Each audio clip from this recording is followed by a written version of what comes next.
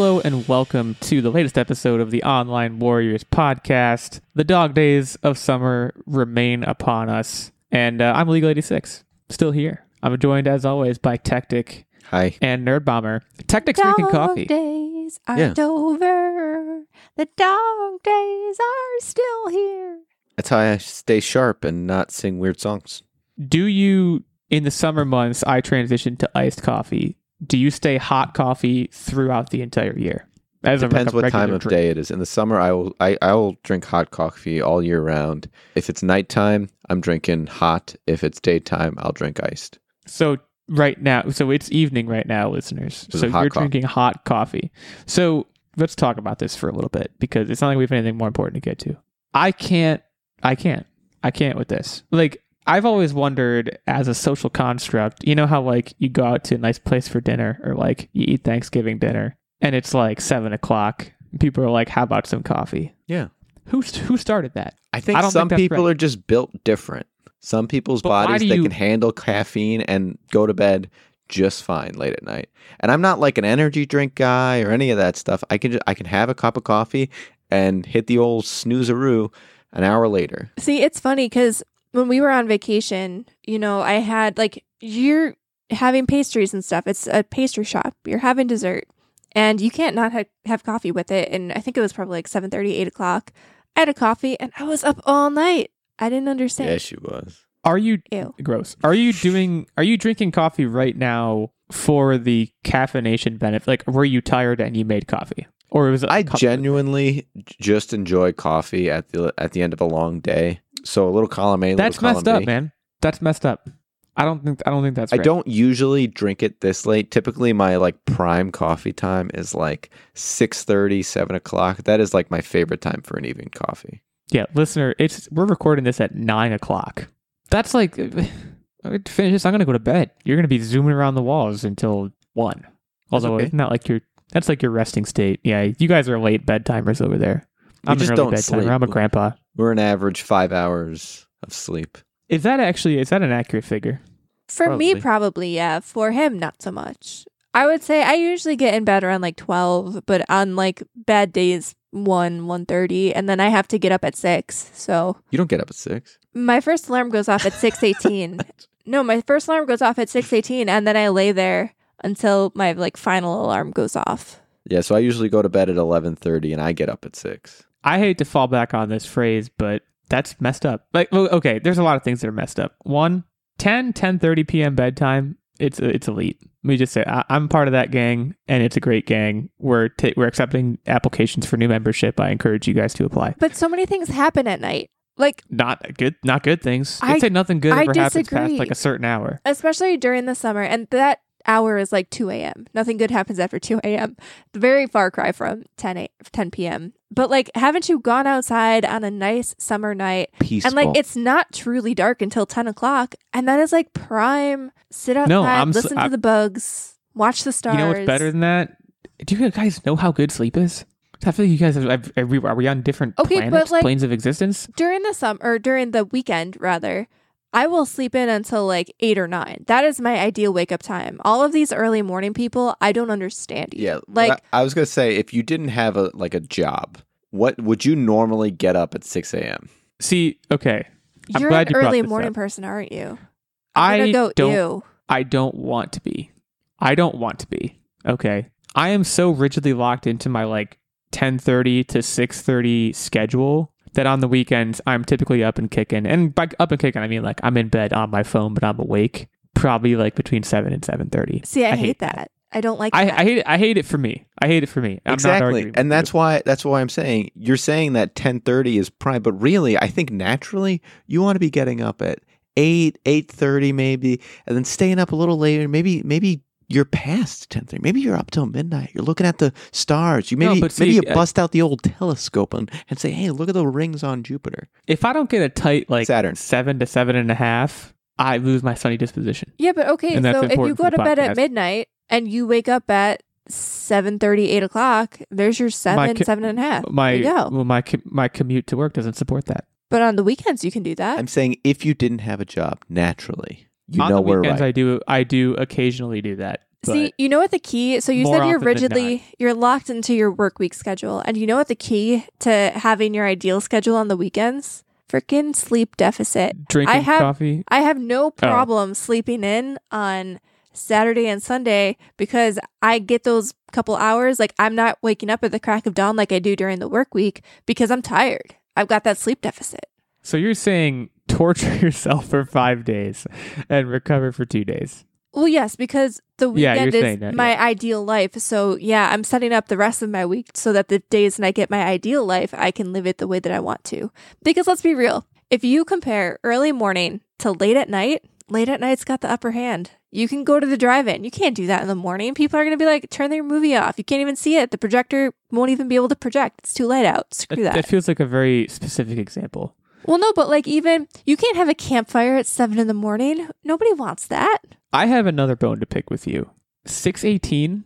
Yeah. That's psycho stuff. You have to pick a division of 5 or else it's psycho. 618 is because the iPhone, and you should know this, the iPhone, when you snooze it, does 8-minute increments. It doesn't do 5. It doesn't do 10. It does 8. And I don't know how to change that. I'm sure there's probably a setting, but the snooze is 8.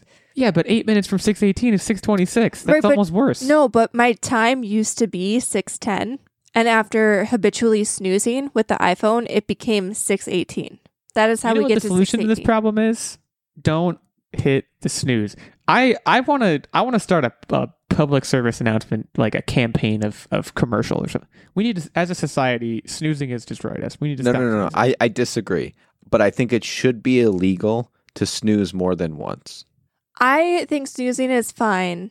The key to snoozing is like you have to stay awake. You can't fall back into a deep sleep. You basically just have to lay there and dread getting up. It's called the snooze. It's called the snooze. I get that, but like when the first alarm goes up, that wakes you up. But you're like, this bed is warm. It is cozy. I don't want to start my day yet. So I'm just going to lay here with my eyes closed and hope that I don't have to get up yet.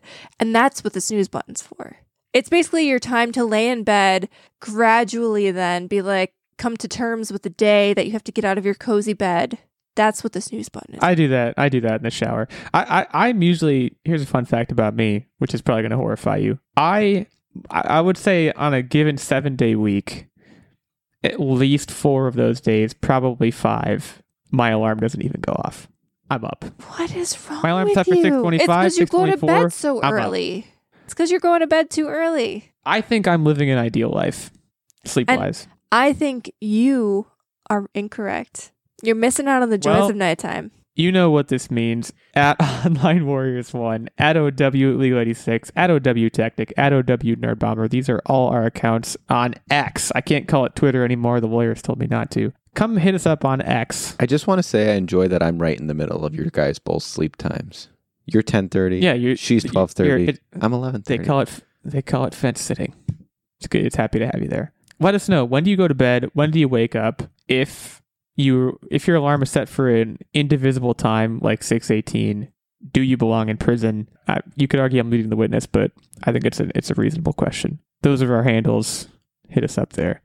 We're going to talk today about Uncharted. We're going to talk today about Detective Pikachu Returns. We're going to talk today about The Last Ronin, which someone, and by someone I think I mean Tactic, is going to have to explain a lot of things to me.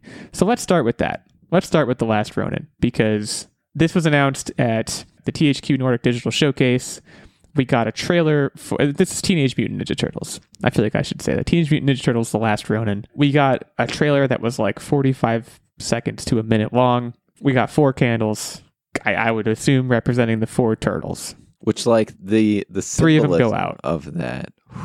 Just exactly what the doctor prescribed for this game. You know, we've talked about this game a little bit in the past, and the one thing that I absolutely said has to be there is a dark, gritty, Batman-like vibe.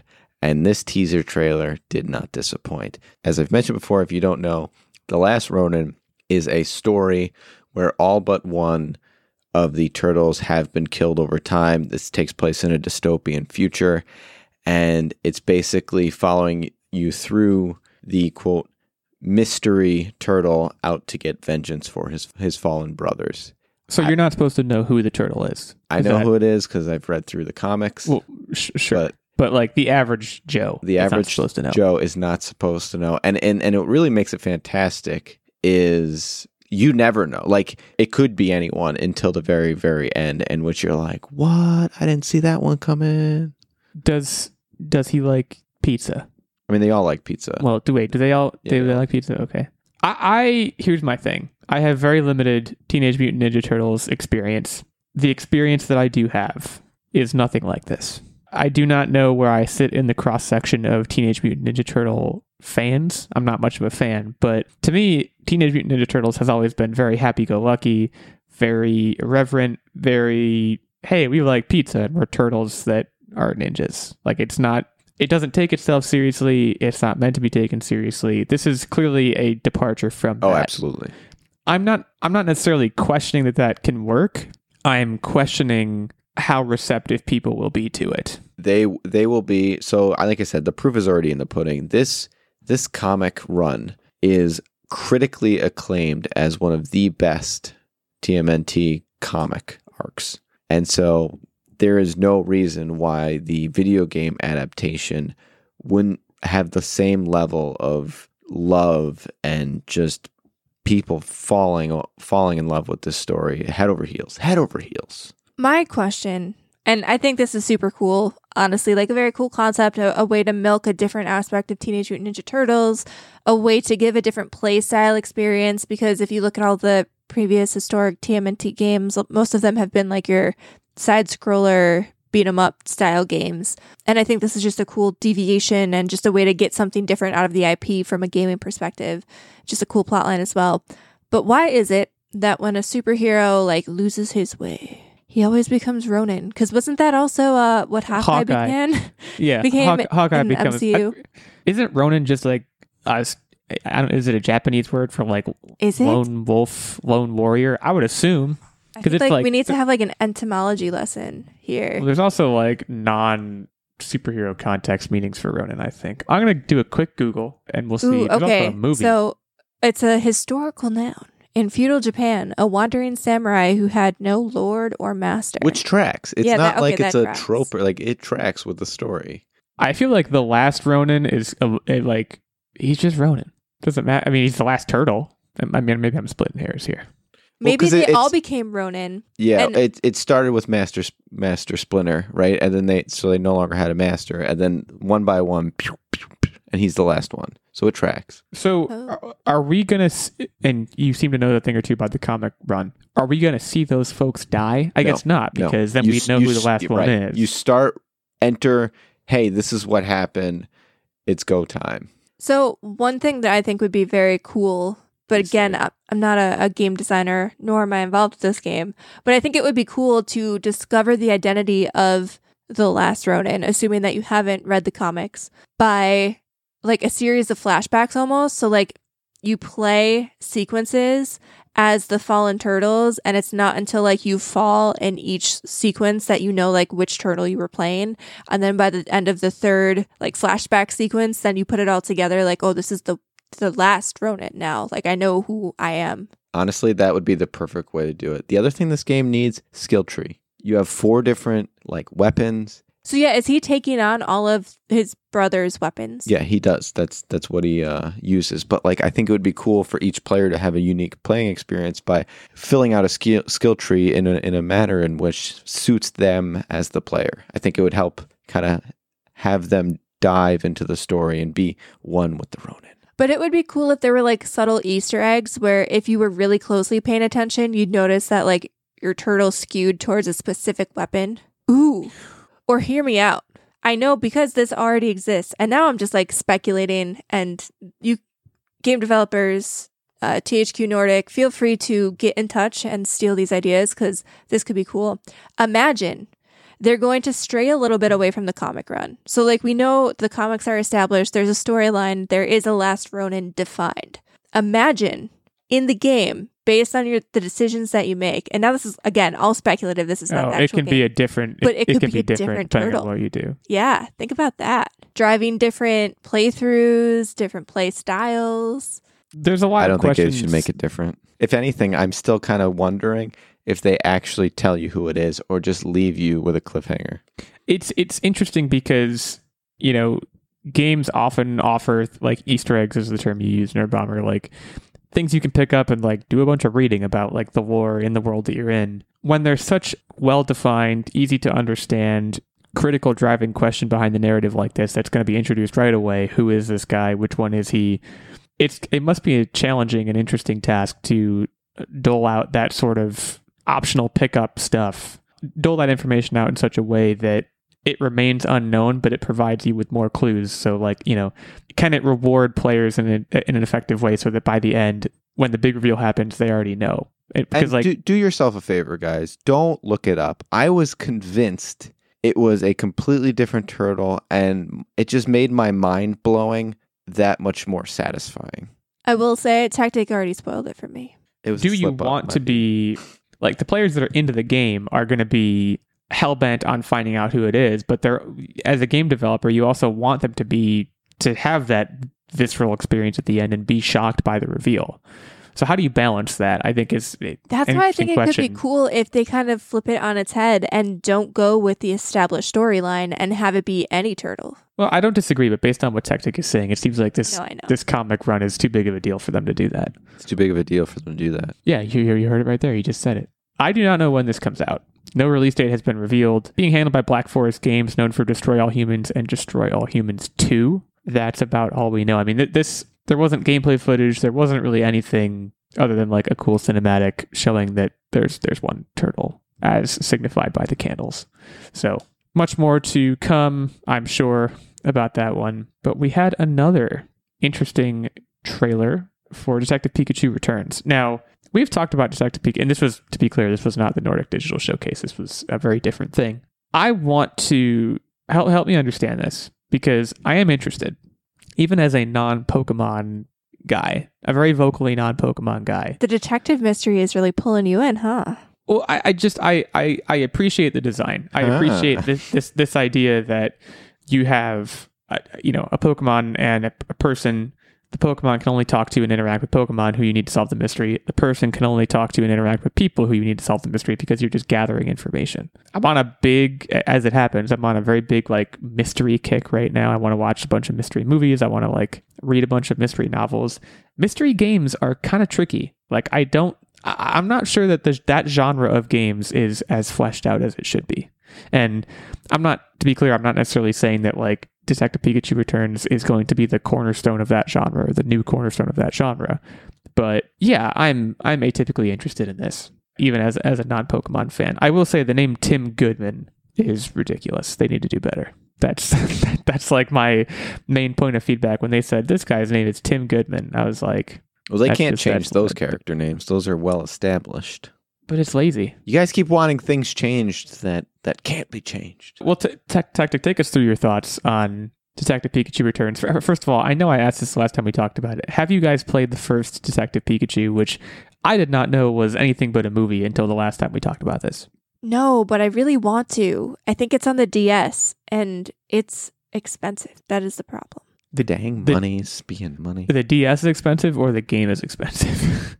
Or both? The game. The last time I checked it was, at least. Maybe it went down. While Tactic regales you about his thoughts, I'm going to Google this. Well, you heard the lady regale us. So my thoughts on this game were, originally when we saw this trailer a while back, or a different trailer, the thing that really concerned me was the speaking. It all seemed like it was just generic mouth moving and insert language here. This trailer allowed me to move beyond that and not fixate it on, because now it's showing a lot more things that you can do and experience and ways in which you're exploring and progressing in the story. The thing that really blew me away is it's not just a talking simulator. You're not just going around and collecting data. You're actually doing tasks and following paths. The coolest thing was we had the opportunity to see him jump on a Growlithe and sniff out evidence, or inversely, another Pokemon punch down a wall and you're traversing through this maze. And it's just, they've really taken it to the next level of the things that you're able to do in this game in order to solve the mystery. And I thought that was really cool. So Detective Pikachu on the 3DS, by the way, is $45, which isn't that expensive, but it's still a little pricey for my blood. Pricey for your blood. Yeah, no, like I said, I'm interested. I like the concept. I happened to watch the trailer for this when my wife was in the room, and she was like, "That is not what Pikachu sounds like," which I know is like part of the joke of this whole thing. But yeah, a little jarring. He's a real private eye, that guy. That and the coffee references. Something about it, like, I know that's not what Pikachu is supposed to sound like, but I just relate, man. It sounds like grizzled Pikachu has really seen some stuff, you know? I can relate. Is that why you made coffee before this episode, Tactic? No. Okay. Although I do love his love for coffee, that is not why. Maybe I am Detective Pikachu. Am I cute and yellow? Well, you're not yellow, but... Yeah, no, I like I said, I'm interested. I want to like, have either of you guys, and I don't know, is LA Noire a mystery, or does it just seem like it's a mystery? Like, I want recommendations from our folks. What is a good mystery game? Preferably one that's cheap, but like, I want a mystery experience. I have one that you're immediately, like, you're going to throw on the pile of Nerd Bomber recommendations that you'll never actually play. It's a mountain at this point. But I'll just climb a ladder. The Telltale games, The Wolf Among Us, it's not as investigative as probably you're hoping, but it's a really, really well done detective story. It really is. The Little Mermaid is a stripper. It's crazy. I don't think that it's really well done. I don't know if that's accurate. Well, it says it's on Steam. I don't have that. Also, The Wolf Among Us 2 was pushed back to next year in March of this year. Not a good vibe. Oh. However, The Wolf Among Us, I believe you can get that on PlayStation. $15. Which I know you have. Free delivery, 30-day returns. It's super good. I devoured it. I actually played this. I think I had the flu. This is many moons ago. And it felt like a fever dream, but it was just super well done. I think I played it in an entire day because I was homesick from work and I just binged it and it was great. But this is why, like, I think part of what's drawing me to Alan Wake is that it seems like a mystery. And granted, I don't need all the supernatural trappings of that. I honestly just want a good old fashioned, like honestly, and I think we talked about this like many, many episodes ago. There was some Sherlock Holmes thing at E3 or something. Can you get like a Sherlock Holmes game? I think that would be fascinating. Just like walking around, talking to folks, gathering clues. It doesn't have to be long. Actually, it just has to be interesting. You know what you should look into then? Buying Detective Pikachu. Well, that too. Disco Elysium would be up your alley, I think. I've heard of Disco Elysium. You have. Why? It is essentially exactly what you just said. You're walking around talking to people and trying to solve a mystery. But isn't it like murder? I want a game experience that it's going to take me no more than like 3 hours. This is a lengthy game, but everybody I've talked to, so like I did try to play it and then summer hit and I never went back to it and then I forgot everything that I needed to remember. But everybody who I've known who has played it says that the time flies because you just get sucked into this world and like the writing is great. I think I'm wanting something that's very specific. But like, and I've played some games. Gone Home was not a mystery, but it was. And I know you played Firewatch. Like, I want something that's that long and like probably more of a mystery than Firewatch because Firewatch was like kind of a mystery, but not really. It was more just like an interesting story. The Wolf Among Us, that would be right up your alley. It's the same sort of walking simulator type deal. Yeah, I'd rather simulate walking than walk. So, sounds good to me. But yeah, Detective Pikachu Returns. This is coming out. This is another thing interesting we need to talk about with this game. It's coming out October 6th of 2023. That it puts it in like direct competition with like Spider-Man 2, which I don't know if that was their intent, but it seems dangerous. I guess what you have to ask yourselves is how much crossover is there between that audience and, you know, the Detective Pikachu audience? Because yeah, also I mentioned Alan Wake 2, that's October 17th. Spider-Man 2 is October 20th. I guess is the implication that this game can be played in that span of like 2 weeks before the big daddies come out, so you're going to buy it? I don't know. That's an interesting one. I mean, probably. Is this going to... I mean, the other big question is, with you guys having never played Detective Pikachu, is this a buy for you and you'll just figure it out along the way? Yes. Yeah. 100%. Okay, wow. Emphatic. 97%. 97%. That's very specific. So there's 3% wiggle room in there. Something could happen, but I guess... Gotta keep my options open. I guess we'll see. So yeah, Detective Pikachu Returns October 6th of 2023. It's going to be here before we know it. Time flies when you're having fun podcasting with your friends. That brings me to my next point, which is that we would not be here without the marvelous unwavering support of our good friend, Mr. Stephen Keller. Stephen is a Patreon producer on this show. He supports us at the highest of our 3 levels on our Patreon, which is the night level. As a result, he gets this weekly shout out in every episode. He gets input into the weekly game segment. He gets the occasional guest spot on the show. And he, of course, gets access to the monthly secret segment and vlog. You want to be like Steven. You want to hang out with us. You want to hang out with him. But there's also 2 lower levels of support on our Patreon. One is the Squire level, which gets you access to the monthly secret segment and vlog. And also you have to carry around Steven's night stuff, because I think that's what a Squire does. Then there's the page. And I've never bothered to figure out what a page does, but they get access to the monthly secret segment. So that's a pretty good perk for the page. You can head over to patreon.com/Online Warriors Podcast to get any and all of the details on any and all of those levels of support.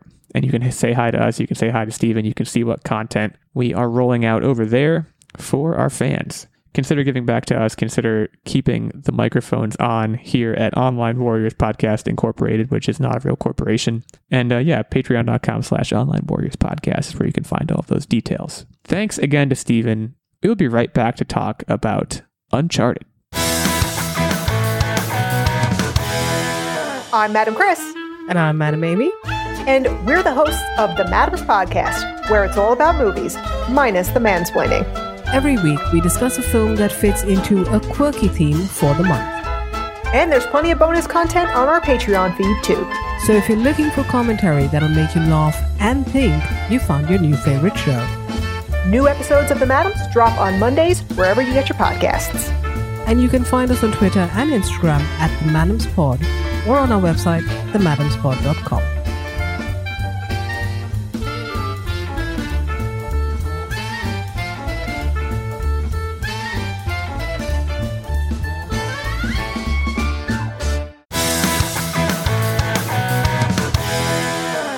So, Uncharted was a movie that came out. That's the most good I can say about it, really. Did you guys wind up watching Uncharted? No, we figured we'd save the time. Yeah, that's for like our life. I think that was like a decent move. So the story here is that one of the producers of Uncharted had an interview with the Hollywood Reporter, and he said that they're definitely looking to further adapt Naughty Dog's popular PlayStation series as a film franchise. This comes to the surprise of absolutely no one ever. However, I've got some questions. So, some mild spoilers for both the games and also the latest Mission Impossible are about to come. If you're interested in not being spoiled for either of those things, maybe turn your volume down for the next 2 minutes. I don't know how long I'm going to be ranting. So the problem that I see here is Uncharted, both as a movie and as a game series, revolves directly around set pieces. In the first movie, spoiler alert, Uncharted grabbed a set piece from the third Uncharted game, in which Nathan Drake basically, I don't think he jumps out of a plane, he falls out of a plane and attaches himself to a cargo crate that has a parachute on it, and that's how he survives. But it's a really, really cool set piece in the game, and in the movie, it's probably the best part. It's going to need one of those big set pieces. Ideally, it would take one of those big set pieces from one of the games. The most famous set piece, I would argue the most famous set piece in all of the Uncharted games, was just used, arguably stolen, by the latest Mission Impossible movie. There's been some X discourse about this. Obviously, the Mission Impossible folks insist they didn't steal it. Obviously, the Uncharted people insist that they did steal it. But long story short, there's a train that's hanging off a cliff, and Nathan Drake and or Ethan Hunt is climbing up the train to safety. It's a really cool set piece once again. Because of the overlap between those two audiences and because of the potential time scale here, I feel like they can't use that. I don't know where that leaves them. And also, I didn't think the first Uncharted was that good. So I don't even know if I'm going to see this. But I will say... Wow. I will say this made $139 million in its opening weekend, which... Right, but how much did it cost? According to Hollywood, it probably cost $139.01 or something. That's how they tend to do things. Yeah. Well, no, actually, it's no profit, so they don't have to pay anybody. That's kind of how it goes. I will give this movie its due. I watched it. It was a great Netflix watch in the sense that it cost me no money. And I watched it, and I pretty immediately forgot about most of it. Tom Holland was not bad, nor was Mark Wahlberg. Assuming that they are retained for a sequel, I don't have a huge issue with that. I have plenty of other issues, but those two are not the issue to me. I don't know. Part of me feels like not everything should be a franchise. It makes sense that this would be, but there's plenty of other video games that I would love to see made into movies first. Is that am I just being crotchety? I know I tend to be on this show. You tell me. Is this let's Rotten Tomatoes it? Is this an illegal take and it actually was acclaimed much better than you are saying? But that's a really good question. Let's check the tape. Or is it actually well received and this makes sense holistically and you're just a crotchety person, which we've seen before on the show, right? We all know illegal is crotchety. 40% critic score. Yeah. Never mind. They shouldn't make another. I think 90% you're audience warranted score. on this one. 90% audience score, but I'm not crotchety. I don't think I'm crotchety on this one. I think this like kind of wasn't that good, and now they're like, what if we made another one because it made a bunch of money? Which I tend to side with the audience scores, though. Usually, critics are just kind of all over the place. I feel like, but the audience score, I think this makes sense. I really do. I'm gonna be a bit of a contrarian to you, and I think this makes sense based on how well the audience score received it. You guys have no attachment to this franchise, so if I were to guess, you would watch this movie, and I don't think you would be overjoyed, but I think you would be like, yeah, it was fine. I don't think you'd be remotely excited about it, but I think you'd be like, that was an okay movie. Would you feel 90% good about it? I don't think so. There's been action movies that have surprised me. Like, what was that? For example, The Old Guard, I thought was really, really well. The audience score was really, really well, but you poo-pooed it, if I remember correctly. Illegal does tend, in the nicest way possible. I would say if you aligned, if I had to choose what camp you aligned in, the critic camp or like the audience score camp, you 100% are always going to align with the critics, I feel like. For the most part, I feel like you look at things because you want it to be like a movie reviewer at one point, and so I think you look at things with a more critical lens than the average schmo. I'm inclined, and my wife gives me a hard time for that too. However, Mission Impossible gets under the radar, I'm not sure. Well, Mission Impossible is the best of both worlds. It's super critically acclaimed and the audiences love it. Like, Mission Impossible should make perfect sense to you if your analysis of me should fold directly into Mission Impossible. It's critically beloved, like across the board. Also, interesting fact, The Old Guard got an 80% critic score and a 70% audience score, so it actually was flipped. Oh, weird. So you did. Now my comment's completely blown up. Way to go. Should just let me have that one. I don't know. I don't think you're wrong. I think audience scores on Rotten Tomatoes in general tend to be way too forgiving. Like I think, and I don't want to like, it would be the most crotchety thing ever to be like, people aren't watching movies through a critical enough lens. I just think as a society, we're so much more inclined to come out of a movie theater and be like, yeah, it was fine, rather than be like, that wasn't good.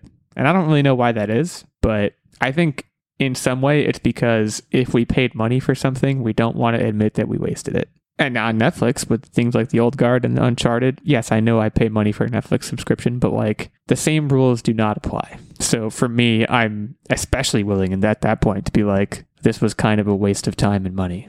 And you can say that about a lot of things on Netflix. Uncharted at the end does tease directly in Uncharted 2. I don't remember exactly how. I would assume it has something to do with Nathan Drake's brother, because he comes up a lot in the first one, spoiler alert, but I don't know if he ever shows up. So if I were to guess what direction they were going to go in, I would guess it's somewhere in that direction. To the credit of the people who made Uncharted, and to the credit of this guy's comments, I think there's a solid space in Hollywood amongst all the franchises and all of the things that are happening, with the, I guess, exception of Indiana Jones, which I think is like dying out. This is a genre hole that I think could be filled. Like, swashbuckling, treasure hunting, daring do. I think there's a place for that. I don't know if I'd much rather it be a new character, but I don't think I'm going to get that wish. Get that. Yeah, I'm not. I think I've come to terms with that. I'm not going to get that wish. Hollywood has been dead set on making one of the new treasure hunting, hot swashbuckling franchises based off a video game. They tried it with Lara Croft, sort of worked. Then they rebooted it, sort of worked, and then they were like, "Screw it, let's go the other route. Let's try Uncharted." Sort of worked. I would say I feel like the reboot definitely didn't work. I think that movie made like $2. And they I thought it didn't do poorly from like a critical reception standpoint, but nobody went to see it. 2018, Alicia Vikander, it got a 53 and a 55. Okay, guess not. Pretty not great. pretty about as average as you could get. Sorry. I'm thinking the rebooted video games. Might be. Oh, yeah, those were good. Yeah, the movie was like, I think most people were like, why did this get made? And that was a very valid question. The answer, of course, being to fill the very Hollywood gap that we're talking about. They just did it in a very ineffective way. I don't know. It's an interesting genre because it's hard to... The genre is obviously dominated by Indiana Jones. It is very hard to create a character out of thin air with as much panache and X Factor as Indiana Jones has, as in his prime Harrison Ford had. So I guess I don't begrudge Hollywood for wanting to have a blueprint to start doing that, and they can take it from things like Uncharted and Tomb Raider. But I don't know. It doesn't seem like they're working. They're arguing that it worked for Uncharted because it made them money, but did it really satisfy anyone? I don't think so. I don't. That 90% audience score, I feel like, is a load of hooey. But I think Hollywood as a whole is struggling. I think we've talked about this, right? We've kind of passed the age of really, really good movies. There are still good movies that come out, but it's really far and few between. Yeah, these are interesting times in Hollywood. I mean, I think the MCU dominated the space for a while, and it was entitled to do so, and it was right. When the MCU was doing well, it made sense, and it was great. In the wake of that, they forgot how to make movies. Yeah, there is exactly that. There is a wake where things just aren't really working, and this is perhaps emblematic of that. And now we're getting into deeper discussional waters. But I just don't think Uncharted 2 is the answer. If only because they can't do the train thing. Mission Impossible did the train thing. Come on, guys. They'll think of something. I have no doubt. And like I said, if they get Tom Holland and Mark Wahlberg back, I don't think it's gonna fail. I'm just also not that interested, and I'm not sure who would be. I want an event movie. That is not going to be an event movie. That's going to be a line item movie where they make some money off of it, and who cares? I'm asking for a lot. I'm aware of that, but I think if we all asked hard enough, we would get it, or at least we'd get a shot at it. They're not even taking a chance at doing it, and instead we're getting this. So yeah, Uncharted 2. It's coming at some point. We don't know when. I do think I heard at some point prior to this that they got Tom Holland on a 3-picture deal or something, because that's how this works. Yeah, I thought I heard that back when he was saying he was going to retire or something like that. I thought I heard that as well. He said he was going to retire, and then they were like, what if we offered you $10 billion? And he was like, I'm in, baby. Probably want something like that. Although it probably wasn't $10 billion. That seems like a lot. Mark Wahlberg would probably do it for a Popeye's chicken sandwich at this point. But Tom Holland, he's going to need the big bucks. I don't know. Mark Wahlberg is also very popular, I guess. I just can't imagine him twisting a studio's arm to for them to get him to be in this movie. So yeah, we'll see. Uncharted 2. Uncharted 2, the game, I think is the best game. There are things they could do, but I'm not sure they're going to do them. That's, I guess, what my point is. It's time for What Are You Up To Wednesday, and it's time for Nerd Bomber to tell us what she's been up to, for lack of a better term. All right, so 2 big things. First off, Molki. Molki is a Finnish game that I've just discovered, and this is a lawn game. Hold your horses. I'm about to teach you some lawn game lore, I guess. I don't know. I've played this game for the first time this past week. It's very interesting, and I immediately bought it. But basically what it is, so it's almost like bowling, but also not quite. Bowling and lawn darts kind of put together. So you make your triangle of these pins, and each of the pins have a different value on the face. And then you have this big wooden dowel that you throw at the pins, right? And depending on what you knock down. So if you knock down more than 1 pin, then your score increases by the number of pins that you've knocked down.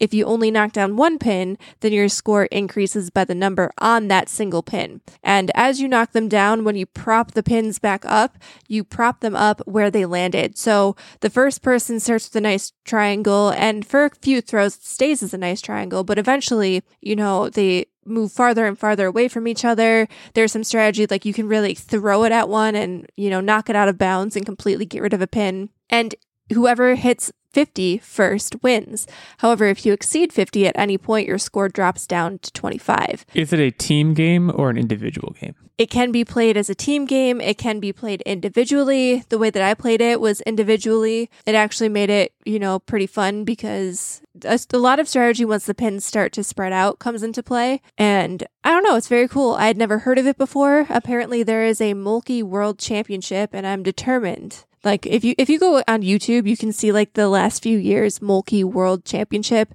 and it's basically a bunch of people in t-shirts and flip-flops playing this game in a this parking lot, gravel parking lot in France.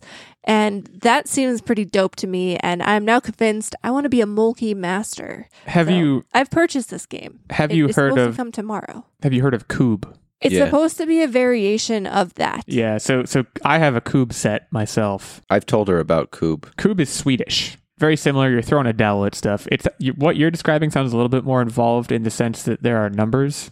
In Cube, there's no numbers. It's just throwing dowels at blocks, and then it's a team game, and the blocks move around, and there's things that happen. I won't get into the details, but long games, man, they're the best. They're the best. I'm all about long games, so power to you. So I'm gonna pin you guys down here, pun intended, because there's pins. Are you guys going to be on my Molky team and become the very best? Because right now in the United States, there's only like 2 Molky clubs in the entire United States. There's one in like Brooklyn and there's one somewhere else. And I think we could, start our own Molky chapter and go to the World Championship. I think we could do this. You need better than me. I mean, don't think so. I don't think I have the juice when it comes to certain lawn games. Can Jam, for example, very good at Can Jam. Cube, I don't really have the juice, and this sounds very similar. Are you good at cornhole? I'm not great at cornhole. Throwing stuff. You guys have been bowling with me before, I believe. If you haven't, let me paint you a picture, and I can paint a picture for the listeners. You know how when people bowl, they do what's known as following through. Like they put the ball down and their arm comes up afterwards. Yeah. This is not how I bowl. When the ball leaves my hand, the motion is complete. There's no follow through. I'm done. That principle can be applied to most lawn games, and it typically does not help me out very much. I don't know what happened to me, but it's I think I would. I mean, I haven't played this. I'm up for it, but I just don't want to let you down. I don't think you could let me down. There is no competition in the United States, really. So the world is our oyster. Nope. You can be the kingpin that all others have to beat. There are so many. I'm like on Wikipedia, by the way. There are so many just games based on throwing wood at other wood from countries that I don't even know. There's a Karelian game called Kika. There's a Siberian game. Sorry, a possibly Siberian game called Bunnik. I'm not making any of this up. Yeah, Molky. Sounds cool. Yeah, we'll be playing it soon, I promise. And then the other thing is I got back into Pokemon Go, and I hate it, but I love it. I'm addicted. This is why I got out of the game in the first place. Man, it's so good. I've been walking all over the place, tracking down new Pokemon. There is a Froakie Community Day, which if you're not familiar, Froakie is like a little frog, and then he eventually evolves into Greninja, which is basically like a sick ninja frog.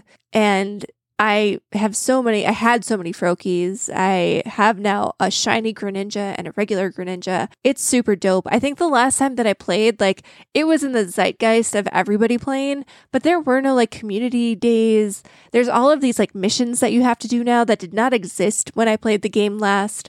And I feel like it keeps it more engaging because now you're not just like catching Pokemon for the sake of catching Pokemon.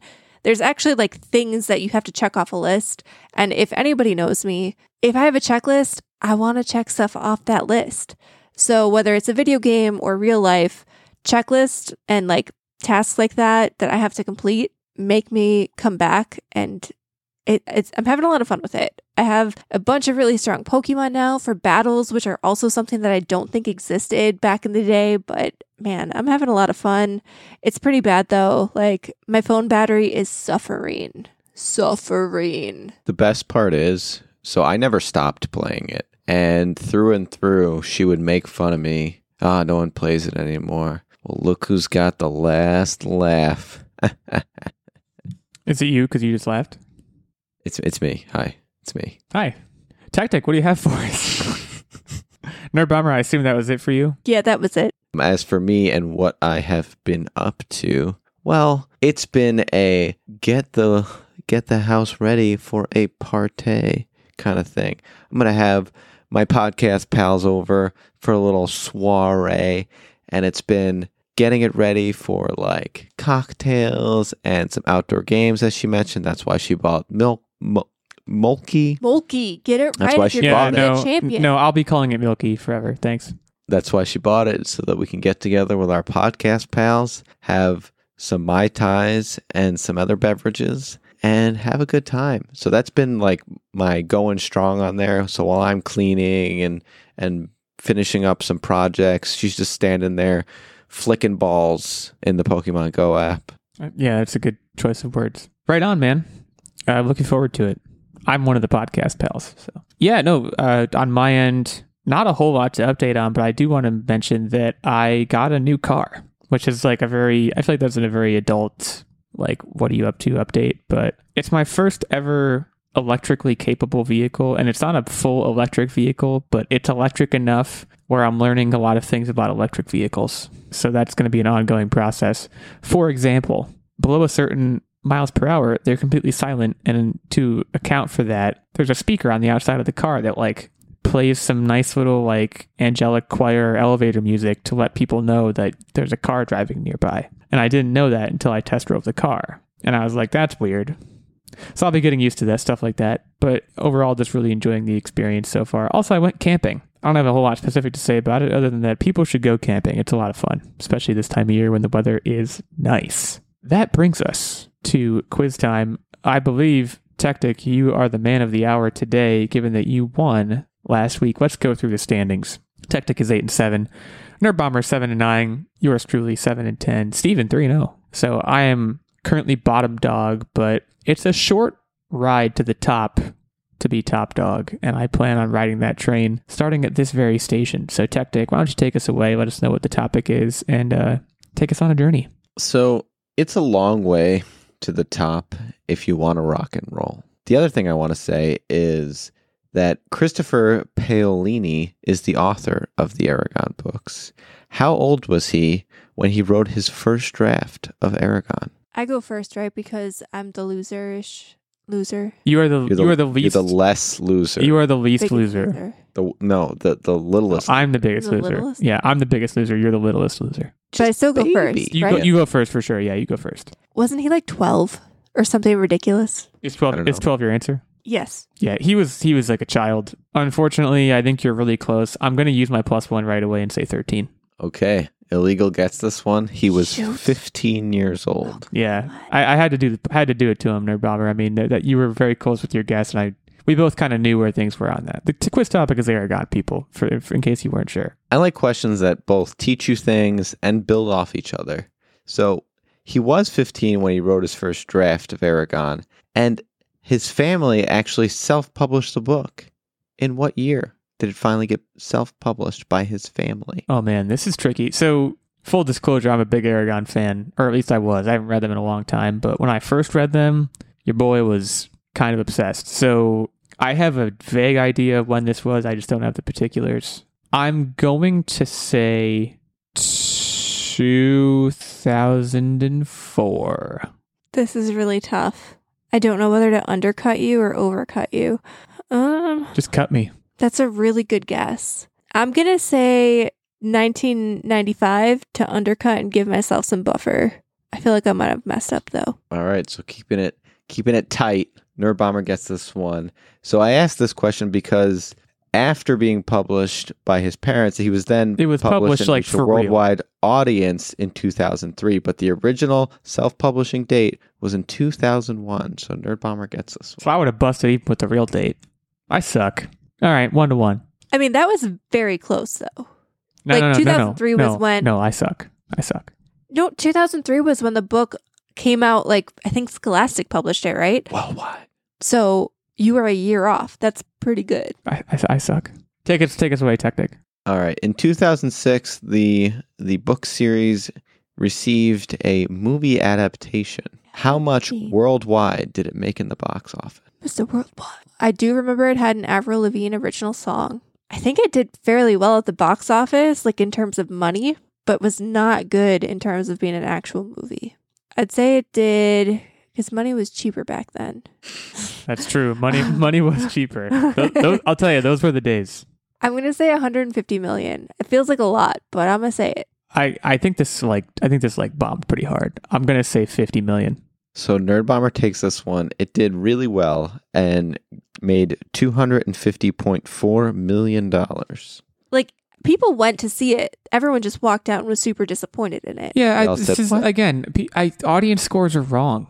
Why did you go, people? It wasn't good. I didn't see it, and I love the books. No, I'm sorry. Back then, you didn't know as easily if movies were good because many movie reviews that I don't even know if Rotten Tomatoes existed back then. It did. Like you had to, did it? Yeah. I don't think people used it as widely. You couldn't get it on your smartphone because smartphones were not a thing.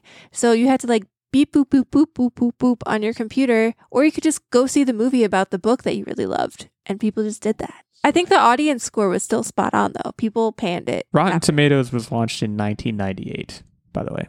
I just looked it up. So anyways, I didn't realize we had a self-proclaimed Aragon expert on the line, so this one might be a give me. I'm sorry. How many Aragon books are there? Oh, well, okay. I go first, right? Yeah. 4, right? I'm pretty sure it's 4. 4. I don't know how to proceed here. I can't tell if they did I think he split the third book up into 2, but it stopped with 4. I don't want to waste my +1 on this, but I don't get another option anyway, right? Like I don't follow up again. I guess I'll say 5. You have to understand the rules of the game. And when you're in this situation, you don't have any more turns. You always +1. Okay? So I respect the fact that you did that because you follow the rules of the game. So at the very least, you've yelled at me for not following rules. He's of the yelled game. at both of us. He's yelled at both of us. At the very least, you followed the rules for the game. He's very and passionate. So respect, appreciate that, and it also served you well. It was 5 books, so good job. Really? Yeah, that's why you got to listen to me. So there must have been some like companion because the main series is 4 books. There must have been some book afterwards that I didn't read because it was originally the Inheritance trilogy, and then as Nerbomber said, the third book was split into 2 books because he realized it was too long and it became the Inheritance cycle. So something must have happened after the Inheritance cycle that I have no knowledge of, but that's fair play. So it was Aragon, Eldest, Brinsinger, Inheritance, Murtagh. That's right. I forgot that came out. That's coming out. Yep. Yeah, it's not out yet. Does that count then? Still counts. That's what I had in my question. That's why it was a tricky. See if you guys were keeping up. So it's coming. It has yet to come out. November 2023. I guess you can debate because I said how many are there, but I had 5 as my answer. Hey, no, it's fair play. It's fair play. She wins. This one cuts deep because I know a lot about Aragon, or at least I thought I did. But sometimes it be like that, for lack of a better term. There's one more question. There's one more question just for like brownie points, and maybe she'll get a win with an asterisk. So Christopher describes his characters as stiffening under various situations. In the first 4 books, how many times does someone stiffen? What a strange... This is a great question. What a strange statistic. Yeah, I don't even know how you found this out. I think Reddit for this one. In just the first book or the series? In the first 4 books, the series. How many times does a character stiffen? In other words, the books that are actually out. I mean, they're long books. Yeah, that was me. I was pouring some salt. Glad it was appreciated. Well, this will determine if you would have won or lost either way. There's like, there are 3, 4, maybe even 500-page books. Maybe someone stiffens on every one. A third of those pages. There's 4 books. I'm gonna knock some off to give myself some buffer here. I'm gonna say 350. 350 stiffeners. That seems high. I'm just gonna undercut you. I'm just gonna go 25 and see what happens. So Illegal takes this one. He knows that it is unrealistic to be that stiff that much. Right. It's just physiologically unsound. They're basically standing still the whole novel, according to Nerd Bomber. Right. How many times was it? How many times was someone stiffed up? 48 times. Oh, that's like very little.